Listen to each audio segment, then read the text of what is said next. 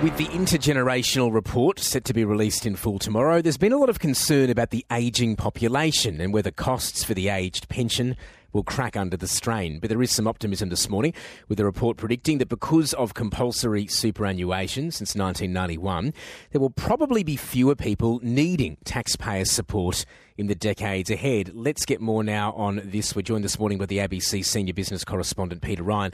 Peter, this is a pretty delicate juggling act for future governments, I imagine. What will the situation be like in 40 years' time when it comes to the aged pension and super?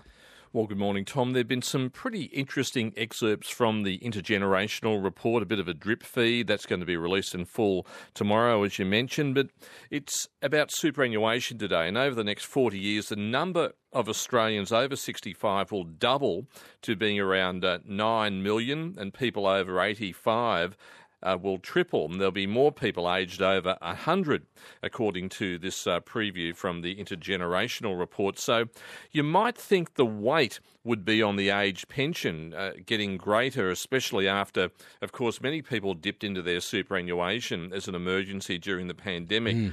But the outlook's actually a bit better. The current superannuation pool is valued at around $3.5 trillion at the moment, with around 17 million Australians owning super, having skin in the game. But by the mid-2040s, most people retiring would have been receiving the superannuation guarantee of a compulsory super for just about all their working lives. And if these projections are right, that means fewer people will need to be on the age pension, which is great news, which all goes to the miracle of compound interest, stuff that we don't usually think about.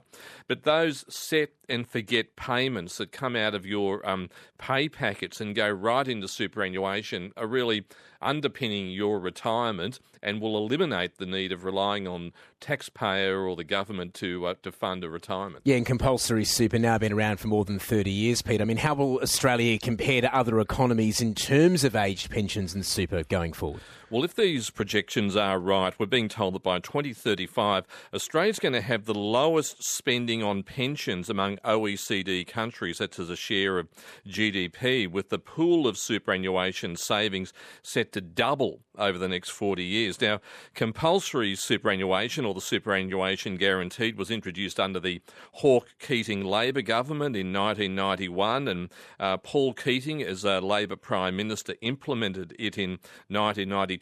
And that superannuation seen as Paul Keating's greatest legacy. The superannuation guarantee began as 3% of salaries at the start. It's currently 11%, and it's on track to be 12% by 2025. Can I just ask you about the company reporting season while we've got you there? We were covering this earlier this morning, Peter, right? $1 billion profit for the supermarket giant Coles, but we've been hearing this morning, we had a chat with someone from a supermarket chain about an hour ago on the program. Some of those profits are being eaten away by theft. Tell us about that. Yeah, this is a rising problem for supermarket chains, not just Coles, but others around the world. The problem with Coles is that they've seen a 20% spike in lost food and grocery stock.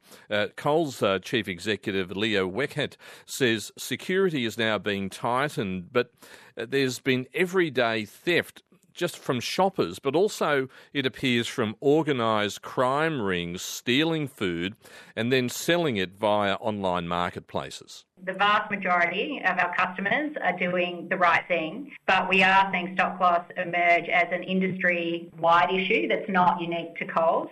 And we're certainly seeing the likes of the retailers in the UK and the USA also talk about it as a significant issue. So we have seen an increase of about 20% year on year, and that is driven by organised crime. So we're certainly seeing a lot more reports coming through from the stores. There is theft from customers as well. And what we're really focused on now is security solutions in the store, like having a security guard there, but also some technology solutions around things like trolley lock and smart gates, which we've got in a number of stores now. Leah Weckert there, the Chief Executive of Coles, and Peter Ryan still with us. Peter, still on supermarkets and company results. You're speaking with the Woolworths Chief Executive later this morning. What can we expect there?